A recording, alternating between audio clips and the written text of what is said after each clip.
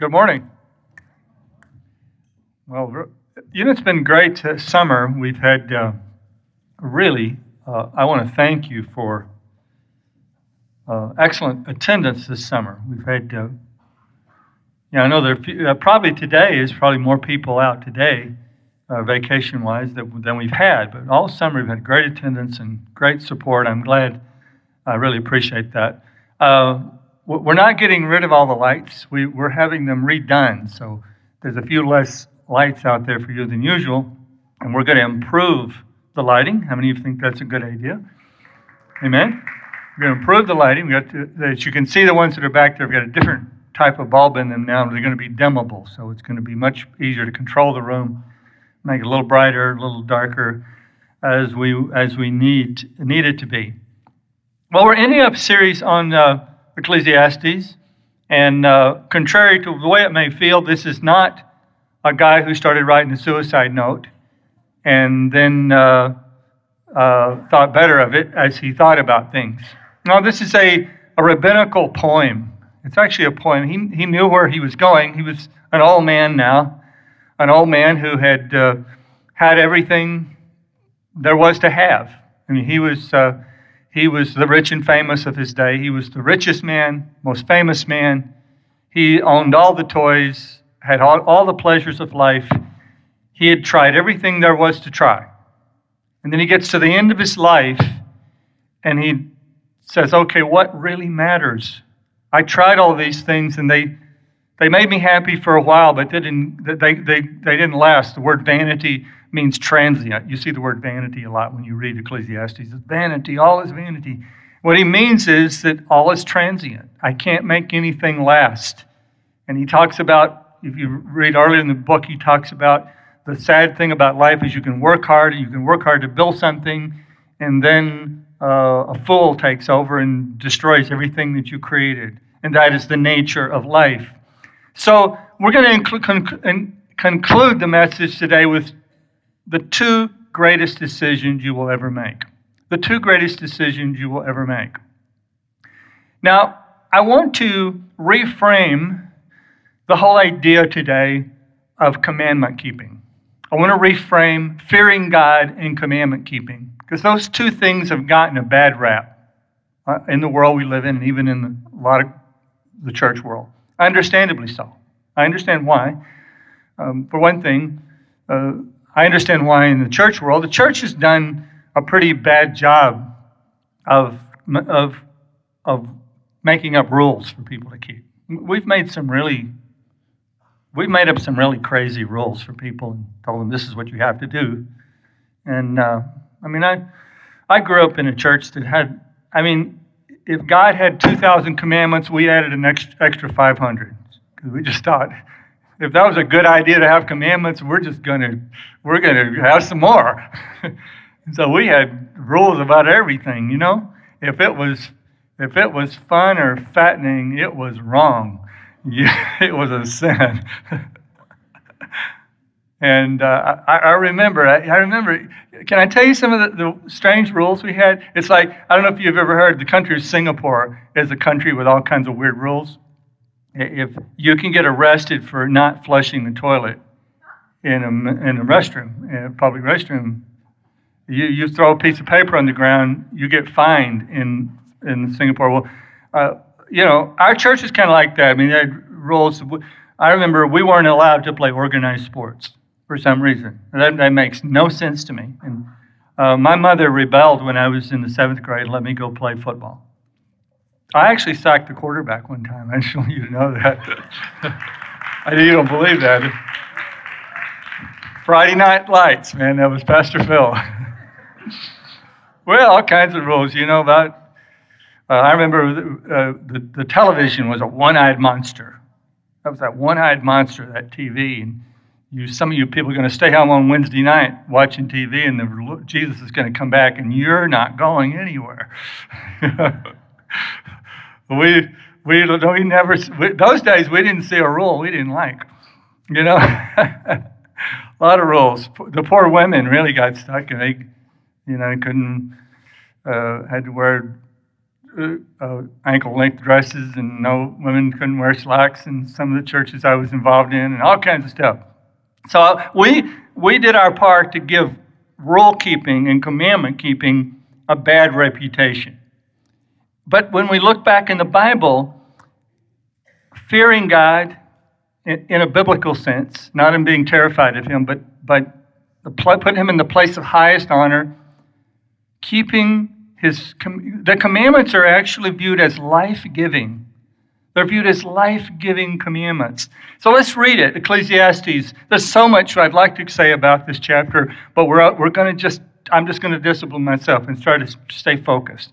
The words of the wise are like goads, verse 11. Their collected sayings are like firmly embedded nails given by one shepherd. Be warned, my son, of anything in addition to them. Of making many books there is no end, and much study wearies the body. Now all has been heard. Here is the conclusion of the matter. Fear God and keep His commandments. For this is the whole duty of man.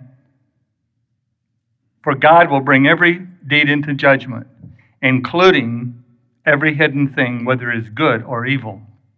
Eugene Peterson refers to Solomon as the preacher.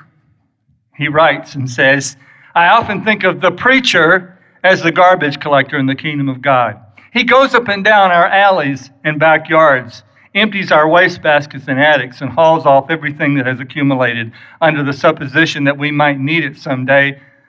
But that is, in fact, worthless. He gets rid of those things in life that may have been once good in themselves. We paid a lot for them on one whim or another, but they actually divert us from a life of faith in God. Just as we clean our house occasionally and get rid of what doesn't contribute to good living, so we read the preacher occasionally to clean our lives of the illusions and sentimentalisms that clutter our days as we follow Christ. You know, there's a popular minimalist movement afoot today, and many of us have discovered that less is more. We're discovering that we're not craving more things, but we're craving more space. We're craving more time.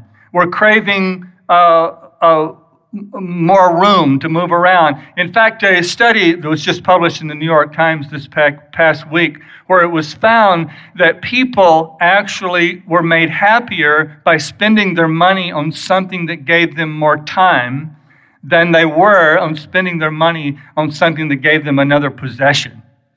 They were made happier, for instance, if they ordered takeout food instead of taking the time to cook. They were made happier if they hired an Uber car instead of spending all the time, I'm talking about people in the major cities like New York, instead of spending all that time riding the subway and waiting to get on the subway. They were made happier by doing those sort of things, by taking their clothes to the cleaners instead of ironing them themselves. They were made happier by something that gave them more time and more space in their life.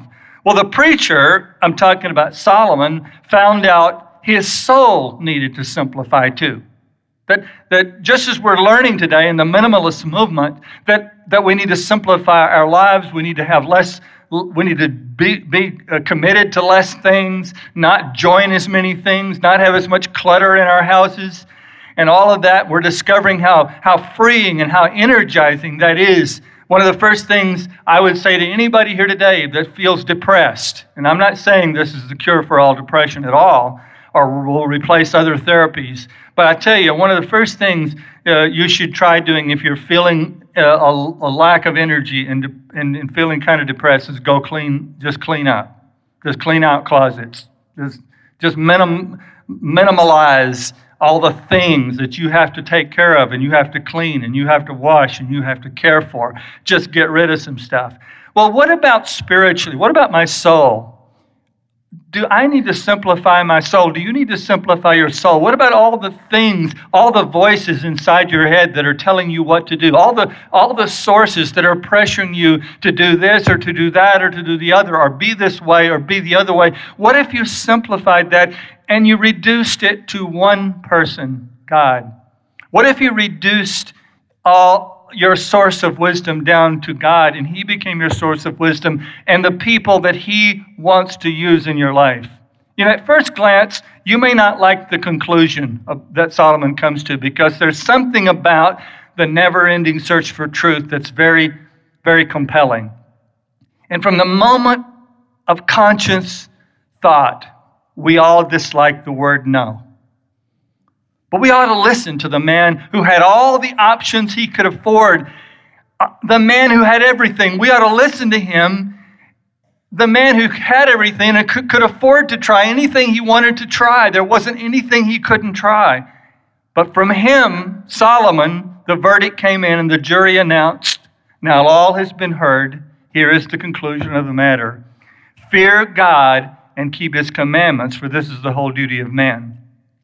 Now the preacher here especially recommends fearing in God and keeping commandments to the young people, to the very young.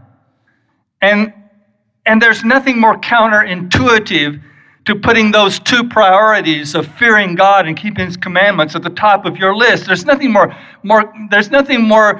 that seems wrong than that, right? But what if that's how life actually works? What if that's the only way life really works?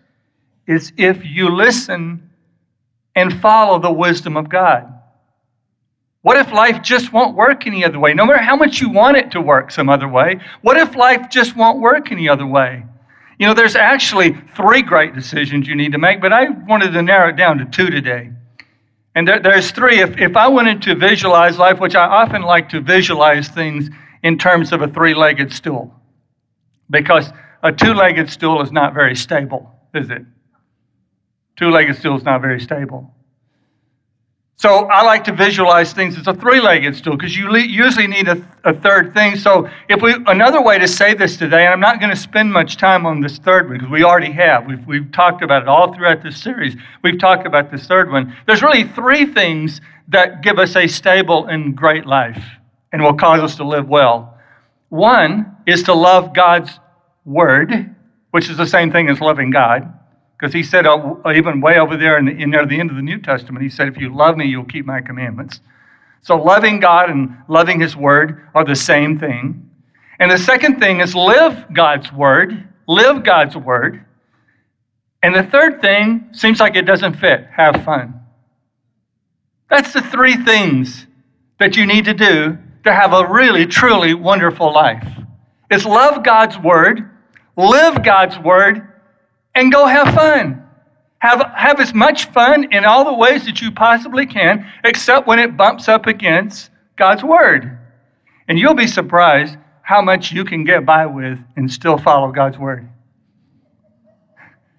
You'll be surprised how much fun you can really have without doing things that go against what he asks you to do and don't please him and actually are self-destructive, will get you in trouble, because God's not going to the Bible says he won't withhold any good thing from those who walk uprightly. The Bible says that God has given you all the things of this earth to enjoy. If God ever says no to you, it's because he knows that what you're wanting to do is going to hurt you, or it's going to hurt somebody that you love. It's going to hurt you, or it's going to hurt one of your enemies, because he loves your enemies too. It's going to hurt you or another human being. That's the only reason God ever says no to you. Think about your children. Think about how much you really love your children. I love my children so much. I love my grandchildren maybe a little more. I don't recall, and I'm just a human, and I'm a faulty human being, but I don't recall very many times that I ever said no for me. That was for my benefit. It was because of their benefit that I would say no. Don't go near that. Don't touch that. I don't think you ought to be hanging out with that person. No, you're not going to go there tonight. It's because I love them. If I never said no to them, if I never gave them any directives or any commands, I wouldn't be loving my kids. It's not loving your kids at all. Now, if that's all you do, you're not loving them, but that's part of the deal, right? So let's forget the 3-legged stool for a minute. Let's go back to the 2. If you're sitting here thinking, now that's not going to work for me, Pastor, this fearing God and keeping commandments, I just don't think that's going to work for me. I can believe in God. I'll do that. I'll believe in God. I'll believe in Jesus. I'll believe He was the Son of God. But I just don't want to have a conversation about doing what God wants me to do or obeying God. In fact, the word obey, isn't that a bad word? Isn't that a nasty word, obey? It sounds nasty, obey. I want you to know something. I feel your pain. My first natural fear in life is not the fear of God. And my first inclination to obligation is not to His commandments. And I'm a preacher. And I'm getting old. And my first natural fear in life, and my first group of fears that I get up and feel every day is not always the fear of God, and my first inclination to what I'm obligated to do is not God's commandments. My natural fears are stuff like, and haunts me every day, is fear that people are going to reject me.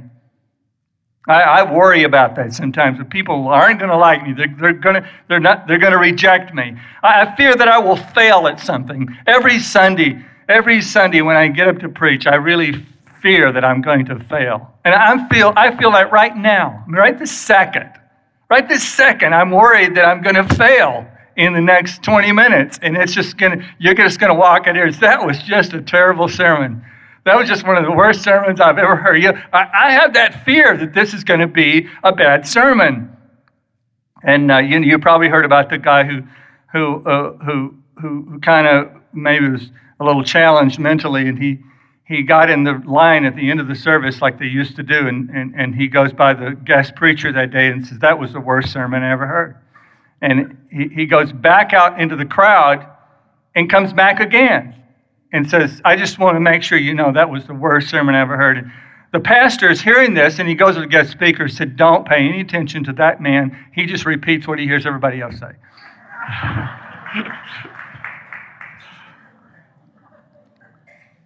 So I fear failure. I fear failure really big time. So pray for me right now, okay? Just pretend you like it. I also fear death. I fear being uncomfortable. I fear that I want to enjoy myself. And I fear injury that would lead to death. I mean, Elise is having to get her driving hours in. So that fear has been... No. She does a great job, really. But just a couple times I saw my life flash before me. It's a good thing I'm consistent with my quiet time. That's my salvation, is that I have a quiet time, because it's my second step after adoration. I use ACTS is my acronym for my devotions every day. And after I spend time adoring God, my second step is confession. And I'm glad I put that there, because it's there I remember, oh yeah, God, I wasn't nice to Sherry yesterday. I was irritable. Or God, I've been letting my fear of people dominate me way too much. Or God, forgive me of thinking those impure thoughts. So what's your point, Pastor? My point is I have to really work at thinking about pleasing God. It's not the first thing on my mind. I have to have this prayer time every day to remind me, oh yeah, God, Him, the one who created me, the one who knows how I work best, the one who created the universe. So naturally, not keeping God's commandments is a postscript in my life too. It's at the end of my cycle of decision making. God isn't always my first consideration. I'm ashamed to admit that, but He's not always my first consideration. Gary Paxton, who gave us the great song Monster Mash many years ago, if you remember that, also gave us a beautiful, beautiful song that said, He was there all the time. He was there all the time. Waiting patiently in line. He was there all the time. Yes, I'm like a lot of you, or some of you anyway. God has to wait in line for me to remember Him, and me to remember that He has more wisdom than I do, and He has a lot of knowledge and a lot of information. And if I'm smart, I will want to know what He wants me to do. I want to know what He thinks is best. And I'll shut down all these voices. And, Solomon says here in the text that we read, he talked about the weariness of writing many books. And he's warning us that we're going to have this flood of information. People telling us what we ought to think and how we ought to behave and what we ought to try to get by with and what we ought to not get by with. We were going to have this flood of information. And he's saying, make sure you're able to shut those voices out and narrow your life down to one voice. The voice of your Creator, the voice of God, the one who created you, who knows how you're wired, who knows how you work best. Don't wait on another study that's going to come out every week. They're going to do another study that's going to tell you what you ought to do and what you ought not to do. The Supreme Court is going to come out with all kinds of new decisions, and federal courts and local courts and all kinds of things, and politicians these days, every artist, everybody who records a song and makes a hit, suddenly they're moral authorities on what I should do and not do with my life. Solomon's saying, shut them all out and find out what your Creator has to say. Find out what He has to say. Go get the owner's manual for life. One of the most haunting passages in the Bible is Matthew 23:37. How often I have longed to gather your children together as the hen gathers her chicks under her wings, but you are not willing. So let's talk about this morning. Let's move to talk about why fearing God and keeping His commandments is logical.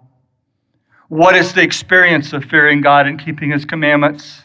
Number 2 and number 3, how would it impact our lives if we would fear God and keep His commandments? Let's talk about why it's logical. Why it's logical to fear God and keep His commandments. I played golf with a pastor one time who was visiting this area. We went over to Blissful Meadows and played golf one day.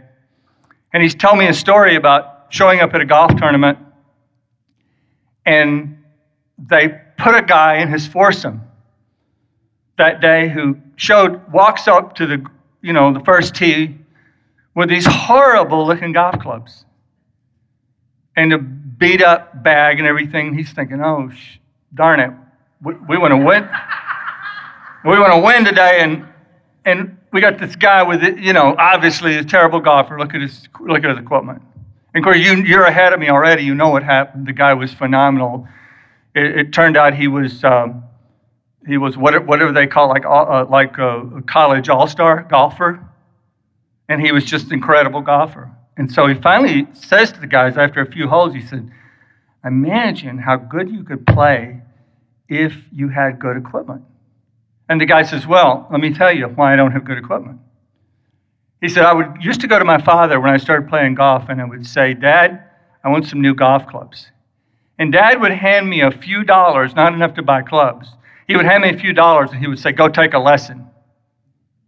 So he said, for my whole life, instead of buying new clubs, because, I'm looking at some of my golfer buddies out there, and we all think there's a club out there that we can buy that will straighten out our golf drive or whatever.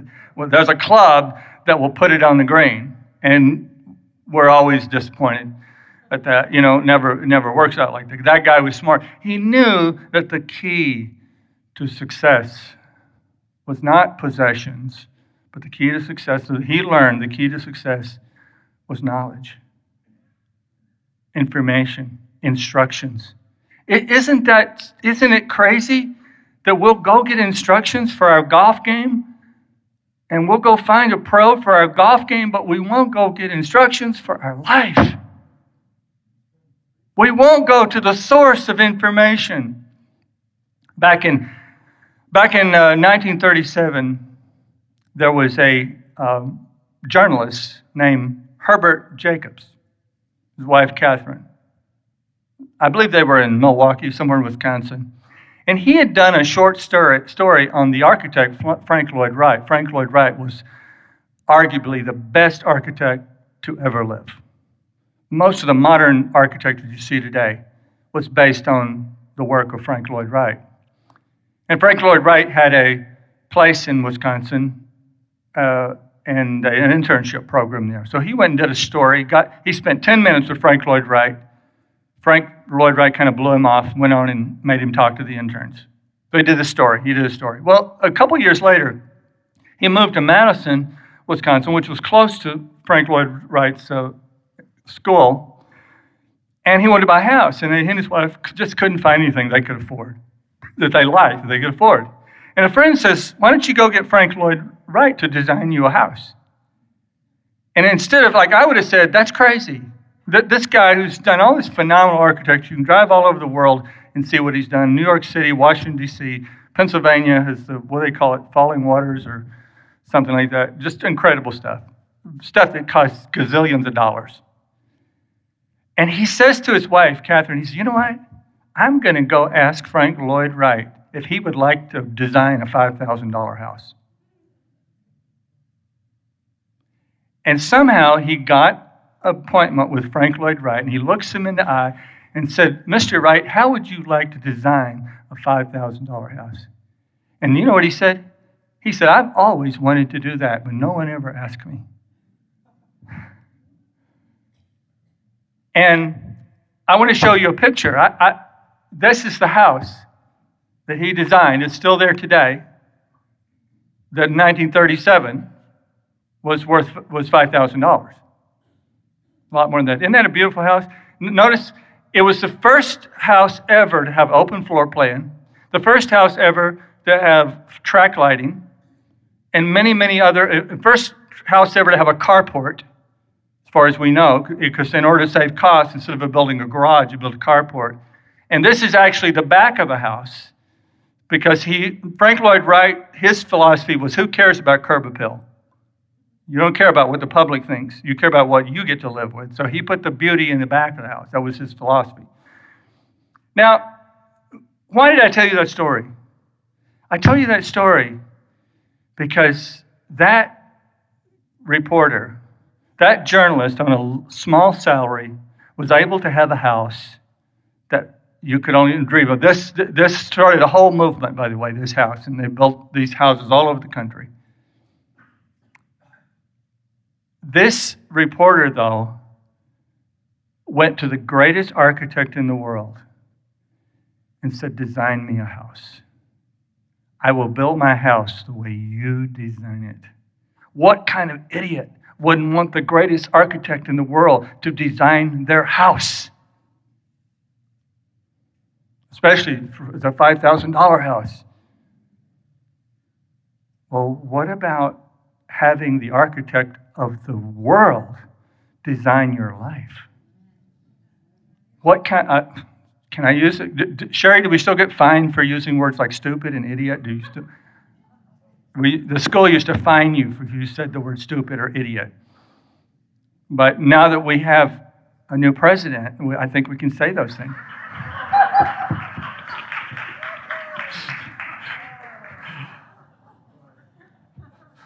So I'm going to say it. What kind of idiot would want God, the creator of everything, to design their stinking life? Amen. I just baptized the whole front row. Why wouldn't you want God? Why would you think, I know what's best. I know what to do with relationships. I know what to do about money. I know what to do about leisure. I know what to do about worship. Why would you ever think that you know more than God? You say, well, I don't believe God exists. Hey, that's a different discussion. That's a different discussion. If you don't think he exists, that's a different discussion. I'd like to talk to you, but right now I'm talking to you people who believe he exists. I'm talking to you people in this room who are convinced there's a God.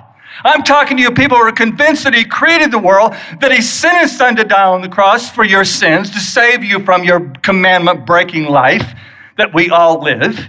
I'm talking to you who really, really believe. Why don't you let him design your life? Why don't you love his commandments?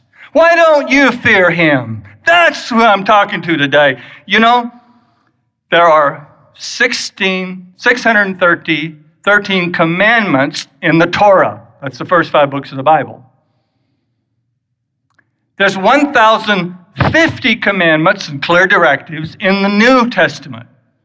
Now, this doesn't include all the commandments that are in the books of wisdom, the books of Psalm, Proverbs, and Ecclesiastes, nor does it include all the wisdom and commandments that are in the prophets. Now, a lot of the commandments in the Torah, those first 5 books, a lot of those are just completely eliminated by the coming of Jesus Christ. Amen? A lot of those are just completely eliminated by the coming of Jesus Christ. And we won't get into what all those are, but you can just use a little common sense, and you can look at the cross, and you can see that a lot of the commandments that were given in the Torah are not for you today. And for instance, you weren't allowed to mix wool with linen. I'm going to set you free today. You can just wear all the wool and linen you want. You can just go to town, just make yourself a suit out of wool and linen, okay?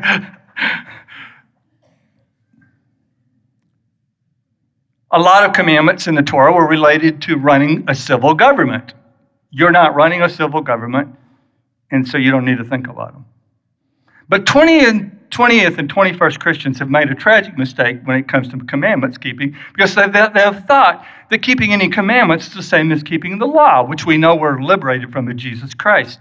But fearing God and commandment keeping is not the same as keeping the law. The law is an impersonal system of civil government enforced control by God and his representatives. Fearing God and commandment keeping is simply a logical choice based on the belief that God is superior in knowledge and wisdom and love. The preacher here refers to the one we are to fear and obey as our shepherd. See, I can show you places where his father David and Solomon were already understood what life would be like under the new covenant. Fearing God and keeping his commandments is a logical choice based on the belief that God is wisdom and God is love. The preacher here refers to the one we're to fear and obey as our shepherd, not our judge, our shepherd. The natural consequences of disobedience to God are not the same as the curses of the law. The consequences of disobeying God are still going to happen to you. But you're not going to be subjected, because of Jesus, you will not be subjected to the curses of the law. Now, the launching of our mission, in fact, to spread good news goes like this: making disciples of all the nations. You know what a disciple is? It's a learner under training. It's someone who's learning, who sits at God's feet and learns how to do life. Make disciples of all the nations, teaching them to do all the things I have commanded them to do. The commandments are given me. I thank you, God, for giving me commandments. Thank you for giving me instructions. Thank you for teaching me how to forgive people. Thank you for teaching me how to handle relationships. Thank you for teaching me how to be generous. Thank you for teaching me how to be merciful. Thank you for teaching me. Thank you for instructing me. In fact, you put the Holy Spirit in my heart to give me constant instructing and nudging and moving. And so what I want to do, I don't want to have a commandment phobia. I want to say, oh, God, tell me what to do. I don't know what to do right now. Tell me what to do. And the Bible says, if we ask for wisdom, he won't make you feel guilty. He doesn't curse you. Oh, you don't know what to do. The Bible says, if you ask for wisdom, he gives it liberally and doesn't make us ashamed that we didn't know what to do. Amen. Solomon wrote in a letter to his son, for they that hated knowledge and did not choose the fear of the Lord. That's what we're talking about today. Let's go to the second point. What is the experience of fearing God and keeping his commandments? What's it like? Ecclesiastes 12 and 11 explains there's a wise shepherd from whom originates collected words of wisdom. The nature of these collected words of wisdom is that they are like goads.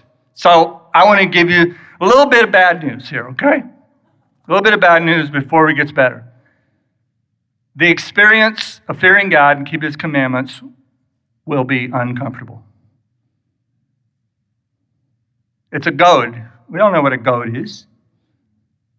The words of the wise are like goads. They're collected sayings like firmly embedded nails given by one shepherd. Psalms 23:4 says, thy rod and thy staff, they comfort me. The sheep's about to go off a cliff, and he prods them to get them back on track. The rod was a tool to prod us, to stop us from going the wrong direction. But the sheep were so dependent and trusting of the shepherd, they reacted to the prodding, to the discomfort, by obeying. How many of you have been walking with the Lord? You're a serious follower of Christ, and you know what it is when the Holy Spirit makes you uncomfortable. Amen? Holy Spirit makes you uncomfortable. You're trying to stay bitter at somebody, the Holy Spirit starts doing that. Right? You're going to get offended. Stay offended, the Holy Spirit starts doing that. You're going places on the internet that you shouldn't be going, and the Holy Spirit starts doing that, right? Because He's keeping you out of the ditch. He's not hating you, He's keeping you out of the ditch.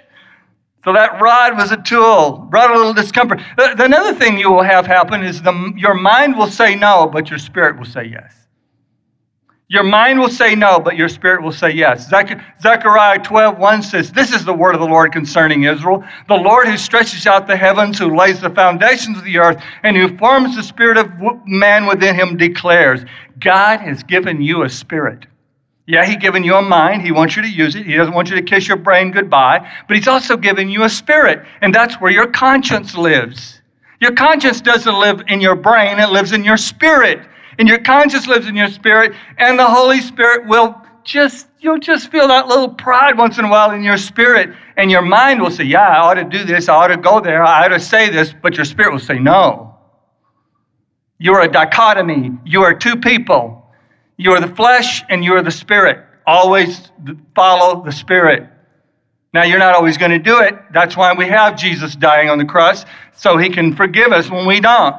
If you were under the curse of the law, we would have to take you out and stone you, and we have about 0 people in this auditorium right now. Including, I wouldn't be up here preaching, I guarantee you. Let me tell you another thing about obeying God. Is a lot of your decisions won't work without God. There's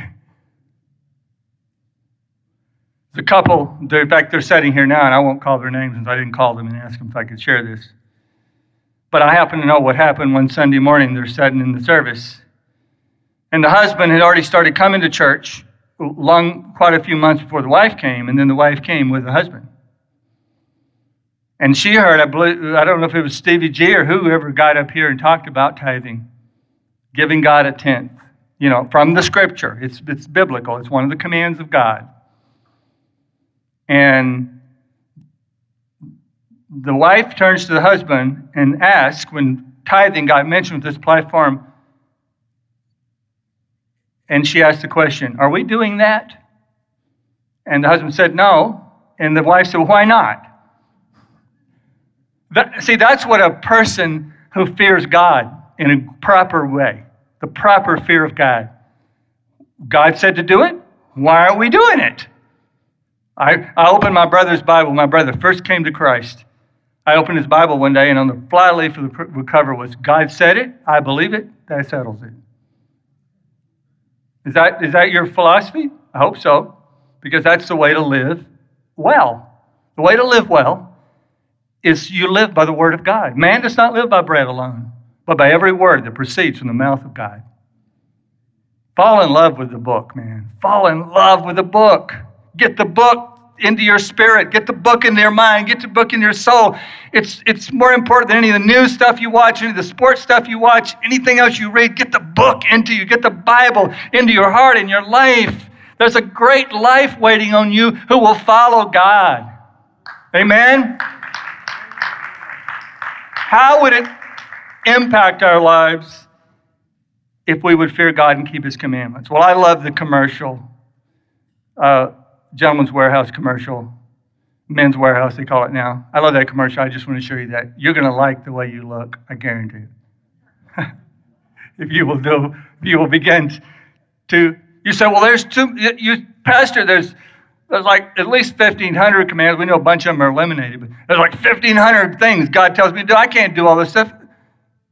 Of course not. This is the start of an adventure. This is the start of discovery. Every day you're going to discover something new, but what I'm trying to do to you, what I'm trying to get inside your brain and do to you is shift your attitude about it. So that you are on an exciting discovery to always discover the will of God. And it's exciting. It's not like, oh no, don't tell me that because I don't want to know that. If I know that, then I'm going to feel guilty. I don't want to know that. Instead of that, you're going to, oh, thank you. You remember the High Karate commercial? Some of you are old enough to remember the High Karate commercial. Thanks. I needed that, you know? That's what's going to happen to you. Let me give you some things that will happen to you, I will promise you, if you will become a person who loves God's directives. You don't like the word commandment? Give it a different word. I don't care. Call it directives. Call it wisdom. Okay? Call it wisdom sayings. Call it something else. I don't care what you call it.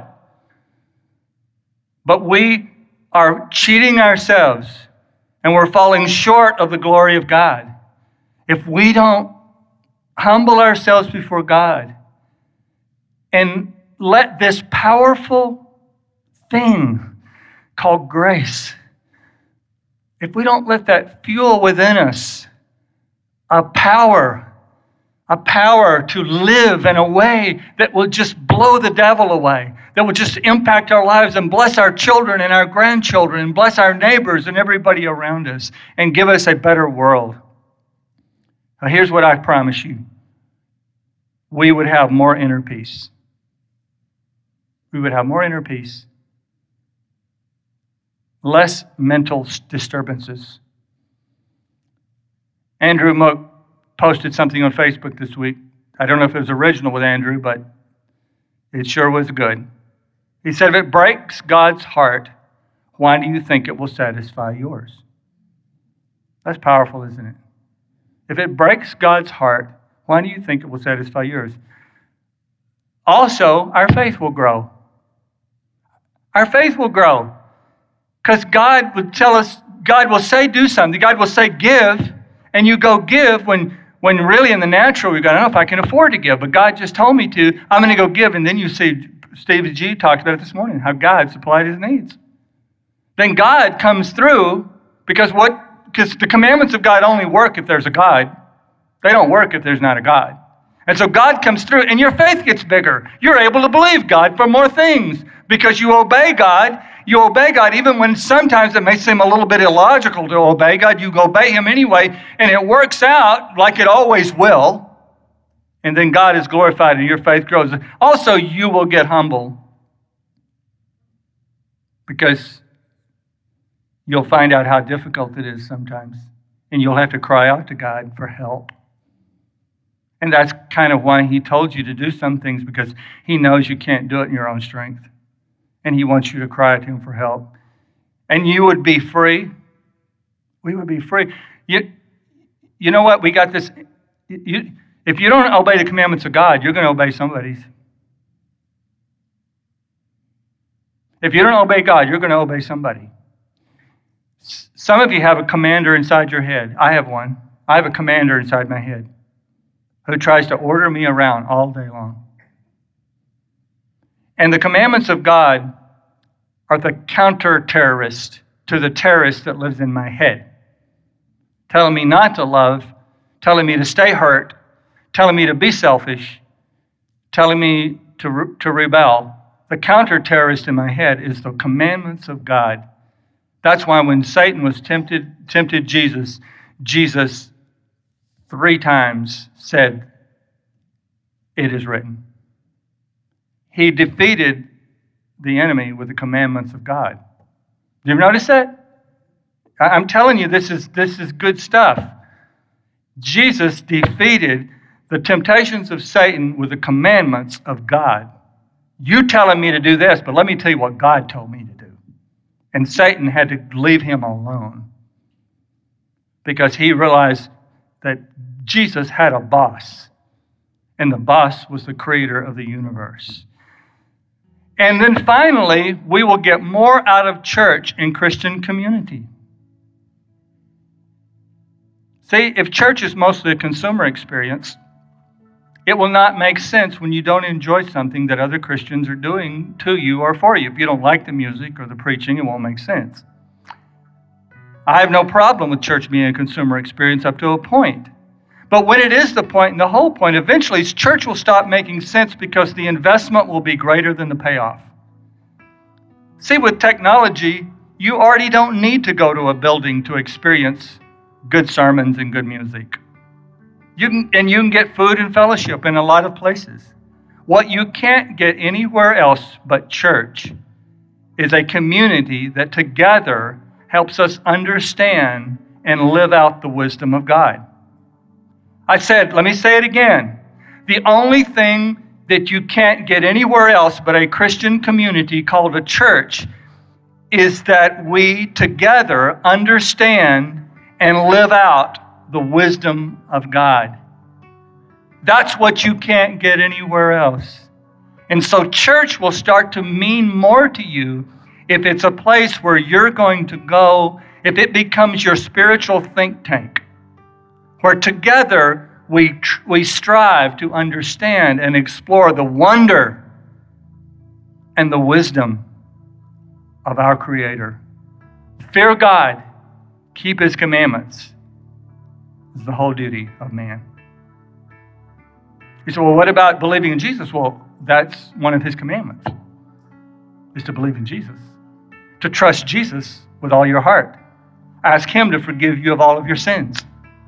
Let Him take responsibility for your eternal salvation. That's His number one commandment. So today, in the service, we're not going to invite you forward because we're going into connection time. But I wanted to say a prayer, and maybe you haven't obeyed the command to believe in Jesus. And that's the command that trumps all other commands. That's the commandment that we have to all start with, and we have to end with it. Every day I have to return to believing in Jesus with all of my heart. So I'm going to pray a quick prayer, and I'm just going to actually pray the prayer that you might want to pray. So you can just repeat after me or just listen and say yes to what I say. Here we go. Father, I confess that I am a sinner. I confess that your commandments show me right away that I am not capable of always keeping up with what is best for me or best for others or what is best for your kingdom. But you provided a Savior. You provided a lamb. You provided a shepherd of my soul. And I can put the weight of my life on Him. And although I will strive and I will work and I will do my best, God, I will fall short of your glory. But you rescue me and save me from myself all of the time. So God, I want to commit myself completely to you. I want to accept you as my personal Savior and Lord. And I want to become a serious Christ follower. And I want to learn how to pursue doing life your way. I want to do what Apostle Paul said in Ephesians, where he says, find out what pleases the Lord. I'm going to find out what pleases you. And I'm going to enjoy life. In my life, God, I just have faith today. My life's going to be better. I'm going to live well because I'm going to love your word, live your word, and by your help, I'm going to have fun. In Jesus' name, amen. Brandy, you want to come and why don't you guys close us with a song? Let's see, you're ready. Let's do it. And Brandy, come and give us some direction when they're done with the song. God bless you. You have been listening to the Bethany Community Church podcast. For more information, please visit us online at bccma.org. Thank you, and God bless.